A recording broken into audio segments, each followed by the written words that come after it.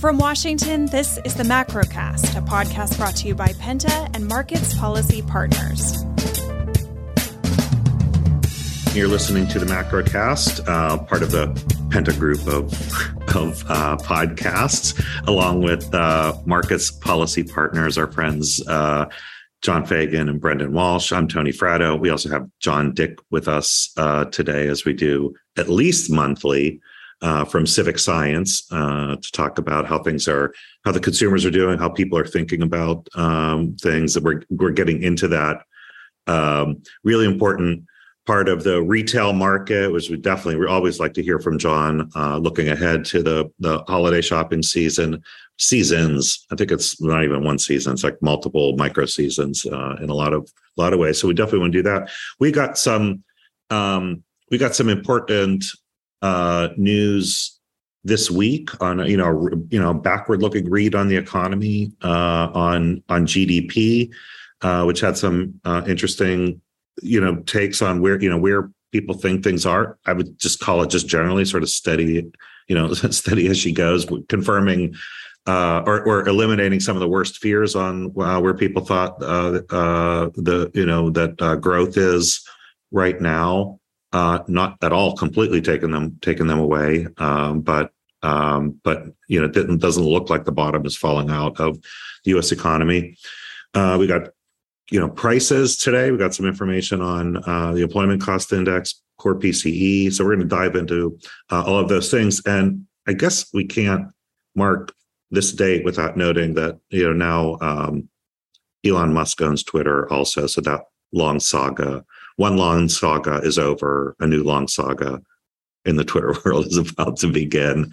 So let's get into it, guys. Let's start with GDP. It was a lot. The initial reading on GDP, the way it's been reported and the way it was understood is the way I said, right? It doesn't look like the bottom's falling out. Not obviously very slow growth. But doesn't look like it was confirming a present recession. John, Brendan, what do you guys think? Yeah, definitely. And I think also because when coming out of the pandemic, we contracted so much, so then we grew a ton. So we kind of had to normalize a little bit. So I think some of the negative growth rates were really just weird quarter over quarter. And I think the reality is we're growing somewhere between 1% to 2%, on an annual basis. We have to be very worried, though, about Phillies winning the World Series, because every time they win a World Series, we go into a recession. That I think is Philly won't be in a recession, though. You won't be able to get a cheapsteak in that town. Philly will not be in a recession. But the GDP report really had a little something for everybody, right? If you were worried about growth, you can kind of point to the real final sales to domestic purchasers, which was 0.5%, which is pretty flimsy. Yep. And you can say, well, the big growth was in, stuff that's not really going to last, like net trade and, inventories, government spending, that sort of stuff. And then, of course, the optimistic crowd would counter with the GDP price index, which is, now we're all like forensic scientists for every little nugget of data that speaks to inflation, now that the Fed is cherry picking any inflation data. And so this, which, under normal circumstances doesn't get a lot of play, really did get a lot of attention. And it was considerably better than expected. It was 4.1% versus a 5.3% consensus and 9% the prior quarter. And so, that was part of the positive and sort of Goldilocks reaction to this. We saw on the day a really significant rally in treasuries on the back of this, which wouldn't necessarily follow with a stronger than expected GDP. You'd expect the treasury yield curve to steepen, but you wouldn't expect a big rally across the curve. But that's what we got, and I think that was speaking to the overriding focus on inflation, which has been with us for a while now, obviously. Yeah. And today we got the employment cost index, which was when Powell kind of made his hawkish pivot. That was one of the data points that he cited as troubling. And today it came in not particularly troubling. And what used to be the Fed's preferred metric of inflation expectations, the core PCE price index, that came in, I guess, just on the screws with expectations. So nothing untoward there. It was a little bit lower than the prior month. Not mission accomplished banner hanging behind you at the Fed or anything, but I guess not as scary or upside concerning as we've seen in some of those over the summer inflation readings. As we've talked about, so much of the readings on the inflation, the CPI, is the housing component, and all of the housing data we've gotten in the last week has been horrifying. Yeah, pretty dramatic. Which, look, I mean, if we were going to say we're going to do significant rate rises, successive, 75 basis point increases in the policy rate, where would that show up first and deepest? Housing, and that's exactly what we're seeing. So no one should be surprised by that. John, Dick, what are we seeing from the way consumers are thinking about things? Well, I mean, it's like everything else. It's kind of a mixed bag, almost like this sort of tale of two stories. You've got our economic sentiment index climbed this week, which I sound like surprised by it. Maybe I shouldn't be. But I mean, it's the first upward reading we've had since I think like late August or so.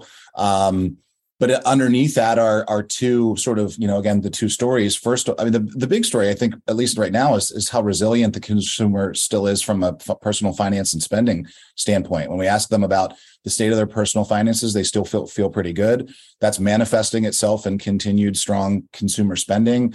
Bank of America reported that deposits grew 1%, credit card spending's up, which is good and bad. Certainly good for retailers, I guess, going into the holidays. American Express customer spending jumped 21% year over year. Now that tends to be a bit more of the upper end of the income spectrum, but that's driving a lot of commerce and retail. So we've got a lot of Americans saying that they're living paycheck to paycheck. That number has climbed good 6 percentage points from this time last year, but it really feels like the people in that remaining 37% who aren't living paycheck to paycheck are outspending the difference, as it were. So continue to be, somewhat optimistic, not bearish or necessarily bullish about holiday retail, but think it should be good to slightly up just in total dollar spend. John, do you have a sense? I wish I knew the answer to this. I hope you do, and if not, maybe it's something we talk about next week, or if you could just send it to us. Is what is the normal rate for the number of people, sort of the pre-COVID rate of people living paycheck to paycheck? I was always kind of around a half. At least report that, right? Yeah. And it's a tricky question to ask because it kind of means different things to different people, quite frankly, right? Yeah. And that depends on sort of what stage are you, so-called house poor versus, right, like legitimately worrying about getting your bills paid before they shut your lights off. But it always sort of hovered around 50% or so. This time last year, we still had a larger percentage of Americans who said they were better off financially than they were before the pandemic than people who said they were worse off. And that has sort of flipped a bit, but it's staying relatively steady from where we saw it, like even kind of really flipped sort of like March, April of last year. It's one of those things where, all the banks reported and they talked about, the relative health of the consumer and the relative healthy balance sheets of their customers. They still see them, for the most part, still spending. And there's this view, which is the conundrum for central banks in a way, is that, they're trying to pressure consumers to do less economic activity. But consumers got into a pretty good habit of doing a lot of economic activity. And as long as they still have money in their savings accounts and increased wages, you're diminishing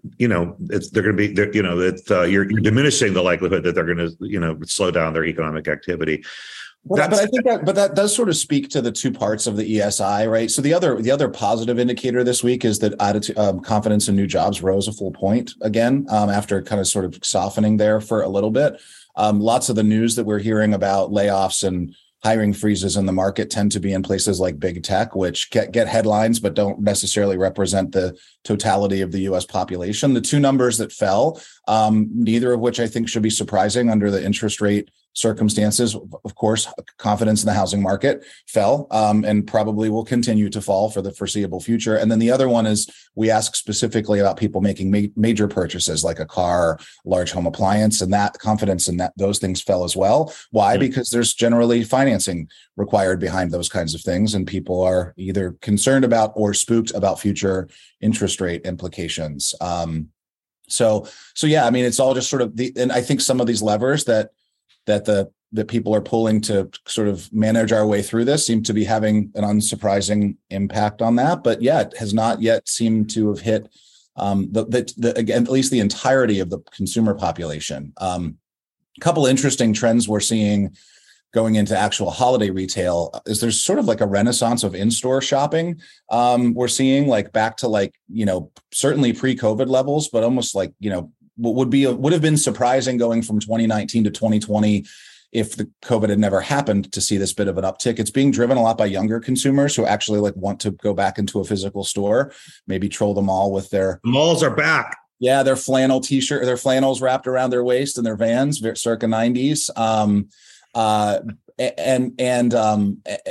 what's interesting about it is like when you sort of study why that people are going back into physical stores, it's something about the experience of it, right? It's not that they're deal seeking, right? The deal seekers are generally, they're finding those deals on the internet. The internet's a deflationary retail tool. And it's almost as if like this notion of like revenge travel you hear about, or revenge experience spending is like playing itself into the store space going into the holidays. Like I love that idea. Yeah. But by the way, John, I mean, and as John Fagan and Brendan also, because we saw Amazon report, Apple and Amazon reporting is it. So you have this, the tech route going on, right? Which is like, there's shares of tech companies just getting demolished. Meta / Facebook at the top of that list, especially after this week. Maybe not the maybe Snapchat, but the most prominent, most important was Meta. But Amazon, that's interesting, right? Because Amazon, its outlook was not as strong. And you would think that they would be the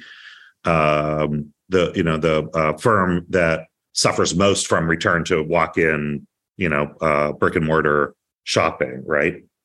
It was also a combination of what you mentioned earlier, that they ramped up hiring so much during COVID to meet all that demand that they kind of overdid it, and now things are normalizing it a little bit.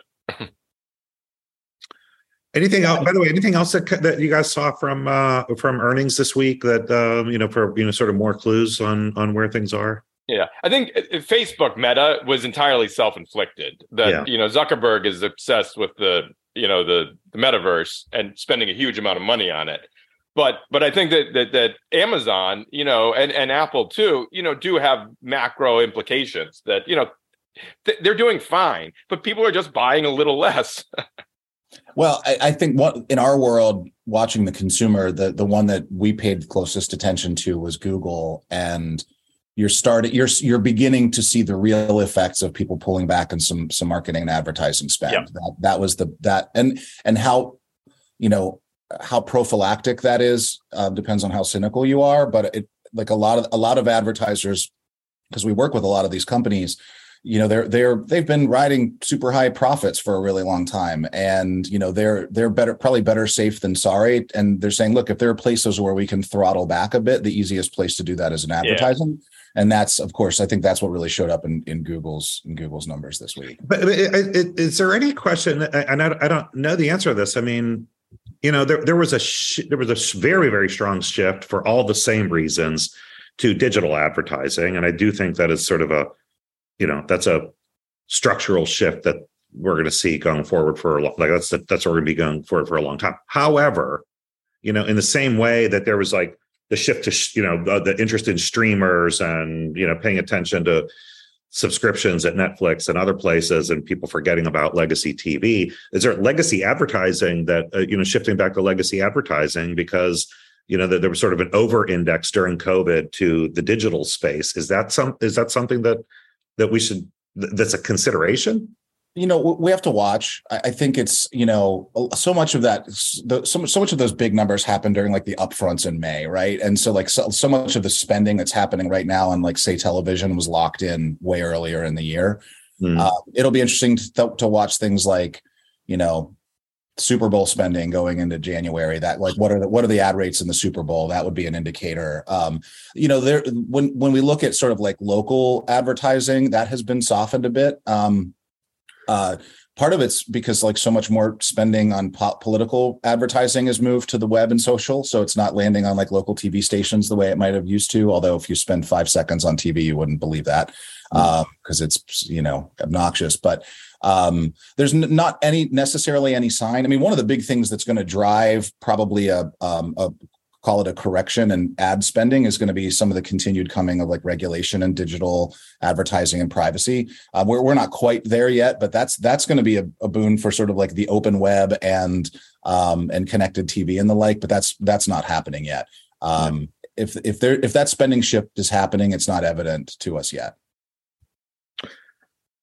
Well, we're definitely going to be keeping a closer eye on that going forward, because I think there is my gut says there is some misreading of consumers in some ways, and that will be, if you, depending on which part of the economy you look like you're looking at, interpret a drop with a shift. It's actually a shift and not a drop, and it's a drop in one area but a move to dollars in another area. And I do think that should be a lesson learned from COVID.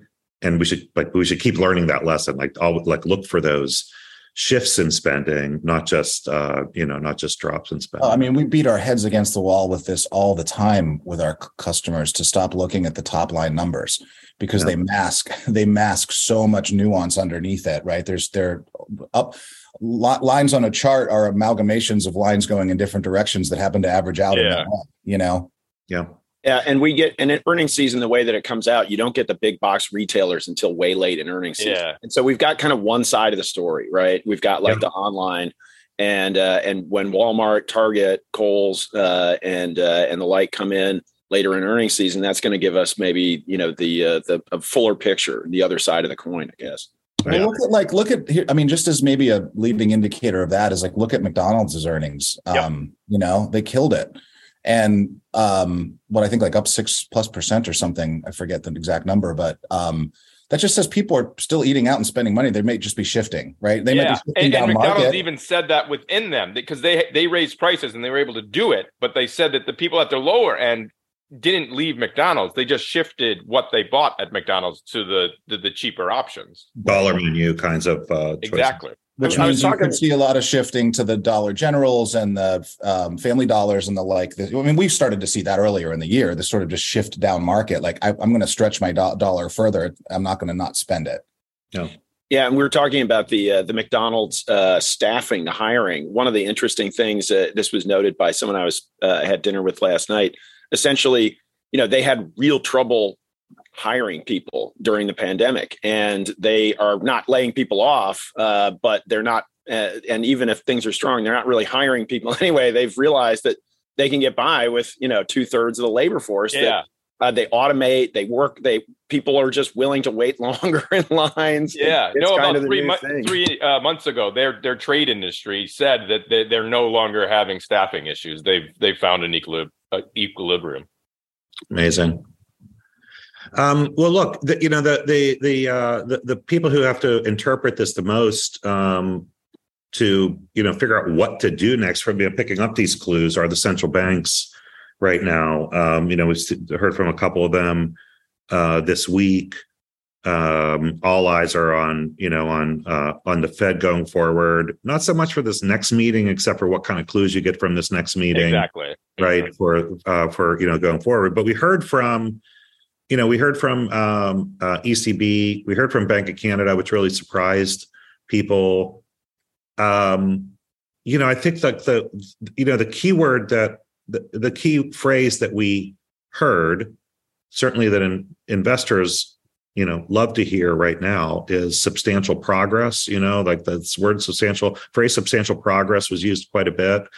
Canada surprising with only a 50 basis point increase, and signaling slowing. of increases. Same, the ECB went, Christine Lagarde went, 75 basis points. Sounded like, yes, they're going to, the work isn't done, but she said substantial progress quite a bit. So, I know there's debate as to whether to take it, she's letting her foot off the brake a little too early or not, but they have, real growth concerns in Europe. So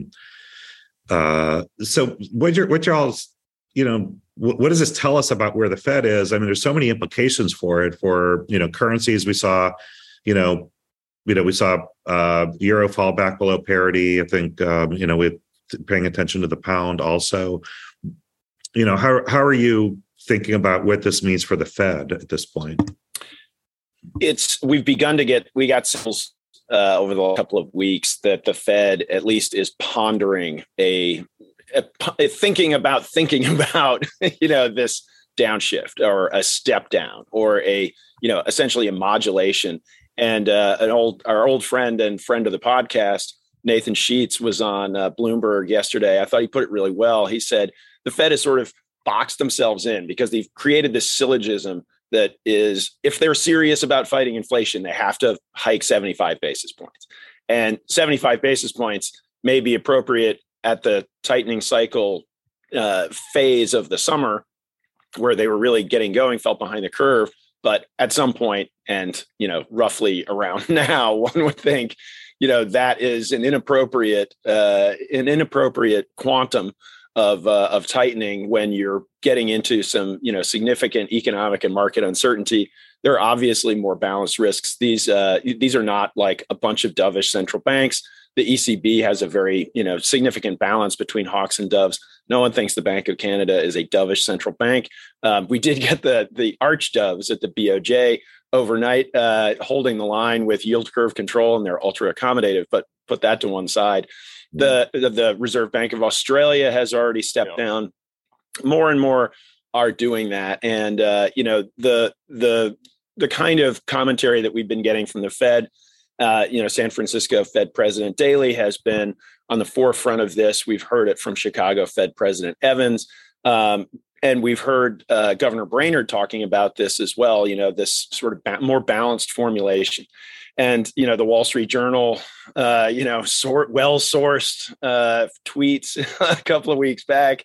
And BlackRock economists came out yesterday saying that they expect the moderation in future rate hikes to show up in the statement from the Fed next week. Yeah, but the weird thing is, the Fed has shown this over sort of like the July to September time period, that sort of, the shift from balanced Fed to ultra hawkish Fed shows some sort of determination to, send a really tough message to the market. And just when everybody thinks they're going to pivot, that's the reason they're not going to pivot. And, that's the kind of, a little bit of, non-fundamentally based decision making that has sort of tripped up financial markets. It's really hard to take a look. I think that the other central banks have put it pretty well. Substantial progress has been made in tightening. Substantial progress has been made. Progress has been made on the inflation. The fight's not over, but you somehow have to figure out how to go from 75 to 50 without engineering a massive loosening in financial conditions. Well, the earnings season is here to help you, right? Yeah. If earnings were great and corporations were coming out and saying, things are fantastic and we've got a great outlook and that sort of thing, well, you'd have a much more forceful rally potentially going into this pivot.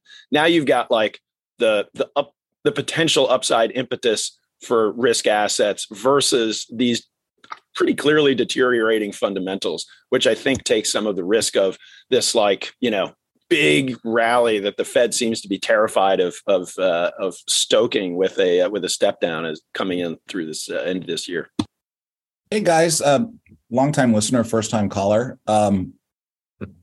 Given all this, the mixed signals out there, and maybe we'll never know because it's too late. But is there possibility of how much we're just talking ourselves into all of this? I mean, given sort of how unprecedented the circumstances are. I mean, I just added the word transitory to my vocabulary about a year and a half ago, and that turned out not to be the right not to be right? Like, what makes us so certain everybody's right now? Like, it's transitory in it's just everything's about time. Or you need to like extend your exactly. Yes, sure. The transfer, sure. yeah. I mean, the Great Depression was transitory too, right? Yeah, right. Of course. I mean, it's all cyclical, but I mean, like at this point in time, I don't know. It's just sort of right now. Look, John, we met. You and I built the ESI 11 years ago. Yes, because we think sentiment matters, and I do think sentiment matters, and it does. The way people feel about things often, not always, but often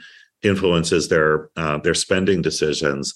But we've seen in recent years divergence between the way people feel about things and what they actually do. And, and with healthy balance sheets, they may think, well, other people are going to have a tough time, but I seem to be still having a pretty good time. I do think in this case, I don't know if we're talking ourselves into recession. I do hear people talking about recessions off into the horizon. So talking about a recession in 2023, which a lot of respected people, the people who I really respect, are, they saying these things. And I just say, well, there are things that you can do today to prevent like a recession in 23. Maybe some things the things that you can't do, but it is far enough ahead that you should be able to do some things and moderate, like in the case of central banks, financial conditions are tight. That was the intention. They're definitely having an impact. We see it in the real economy in very, clear ways. They can moderate from that. And to me, the question is the timing of it and when they do it. And then how much confidence is it that the moderation will stick around for a while so that people will have, a little bit more a sense of confidence about what the future looks like. Yeah. And to just look at the outlook through the market lens alone, it's screaming recession. I mean, it couldn't be more clear. Like if the most dependable recession indicator is, of course, inversion of the Treasury yield curve, where short end rates are above longer end rates, and whatever part of the yield, even if you're like, look, you're giving yourself an easier 3-month, 10-year, that's inverted too. Yeah. It would be. It has been for a long time. It has been for a long time. It would, and stocks are down, like the NASDAQ is down 30%. This is very recessionary kind of. The dollar is at a 2-decade high, which is stuffing out of companies' earnings. Why? I mean, we talked about inverted yield curve for a couple. Why does an inverted yield curve signal a recession? Well, there's on one side, it reflects expectations that interest rates in the near term are going to roll over and fall, and that on a going forward basis. So the further out the curve you go, interest rates are seen trending downward, which suggests that this, the policy-driven front end of the Treasury yield curve, which really is very much like 2-year yields, are very much keyed into near-term Fed rate hike expectations or Fed rate expectations.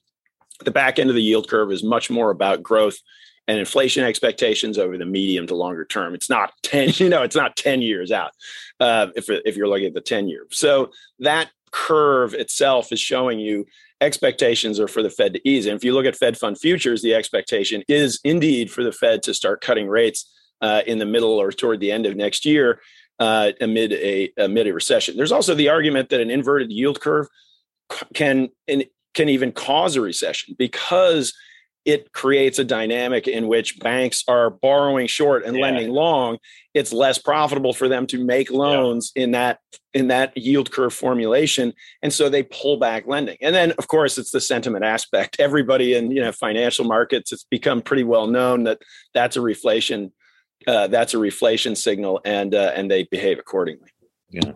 But Tony, one thing that, maybe the talking ourselves into a piece, I'm thinking a lot about it from the consumer, because we have definitely watched this happen with the ESI over the last 11 years, is it's in some ways almost now a bit of a lagging indicator in the following respect. Is when we dig a level beneath members and look at things like the party affiliation of our respondents, like Republicans right now have a significantly worse view of the economy than Democrats do. Part of that's always been true because sort of it's a function of the confidence they have in the people in power to steer the economy. But that has widened even more in the last year and a half. It feels like the economic news has been so heavily weaponized in the political sphere that, people are having economic news put in front of them that maybe they weren't quite digesting as much before. So, if consumers are told, oh my gosh, a recession is coming, that impacts their consumer confidence. The question is will it actually affect their spending behavior? And I guess we'll know that at the end of the holidays. Indeed. Yeah. Were you surprised at all, guys, about just especially thinking about Europe and the ECB right now, about where ECB came out, given what the complex situation they're dealing with? We've been taking the under on central bank rate hikes from here, and the ECB was in focus because of the fragility of, let's say, Italian bond markets, the peripheral bond market. They're much more difficult balance with the energy price increases, a much more stagflationary dynamic, less economic vibrancy to begin with. It's a real Pandora's box that they're grappling with over there, and so letting the hawks have their day with 275 basis point hikes in a row, I think allows President Lagarde to do what she did, which is to basically take quantitative tightening, which is like future rate hikes, and like cover those with ambiguity, two-sided risk, data dependence, that sort of stuff, and take quantitative tightening and throw it further into the future, which was that the prospect of that was giving some heartburn to the peripheral bond markets and Italian, but particularly with the new Italian government saying a bunch of different things about how they're going to orient themselves to the fiscal policy and so forth.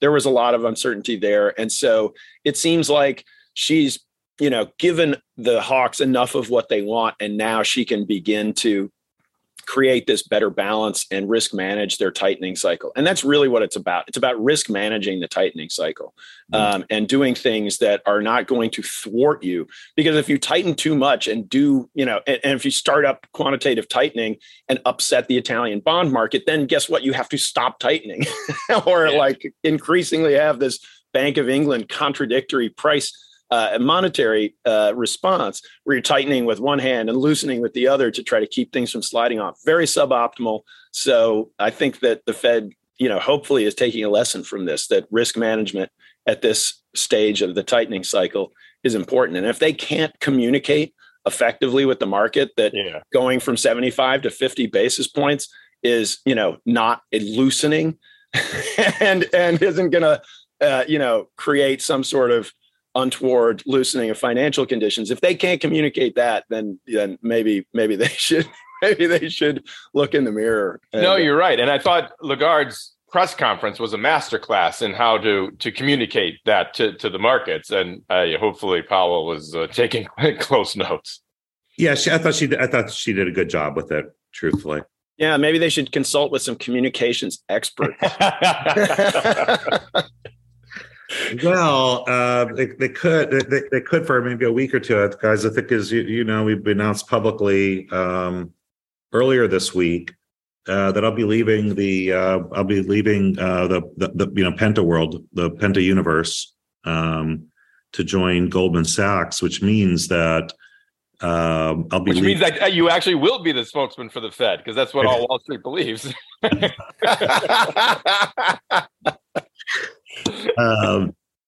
That's my news this week, that I'll be leaving to the firm I founded, and the place I love very much, but going to Goldman to be global head of corporate communications there, which I'm really excited about. It's a great opportunity and an incredible bank really looking forward to it, but bittersweet to be leaving both my firm but I'll be leaving this, the Macrocast as well.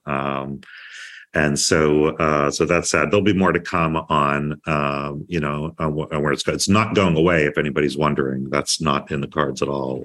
It's not dependent on me by any stretch. Though you are irreplaceable, and we can't thank you enough for really for giving us the chance to do this podcast with you, which has been so much fun, and we've learned a lot and had some I hope some insightful discussions over the years. But congratulations on your new chapter. It's truly exciting, and the legacy that you built at Penta and the fantastic team. It really is just a testament to the hard work and the management capabilities that you brought to, when you started it, was it 2009, 2008, sailing into a hurricane, and you've really built something very special, and it really shows through in the people that you have at Penta. So congratulations, Tony. Thanks, John. I appreciate it. Oh, go ahead, John Dick. I said, I'm not crying. You're crying. We'll do. I still have I think 2 shows left in me, so we'll have more to say. I'll say a final goodbye on my last show, but it has been, you guys know this, but just an enormous joy for me to do this podcast, and it's in some many weeks. The favorite part of my week was Friday morning, getting on with you guys to talk about what's going on in the world and the economy. And it's always been just, terrific discussion. So we'll do a couple more of these and then say our goodbyes. But to our listeners, thank you. Thank you very much. Really great. Have a great weekend. We'll be back next week with Jobs Day. So really big show next week. Thanks for joining the Macrocast. On the first Friday of every month, Penta analyzes the latest jobs and labor market data in a digestible format. Sign up for our reports at pentagroup.co or on Twitter at PentaGRP. Thank you for listening to the Macrocast. Please remember to subscribe, rate, and share.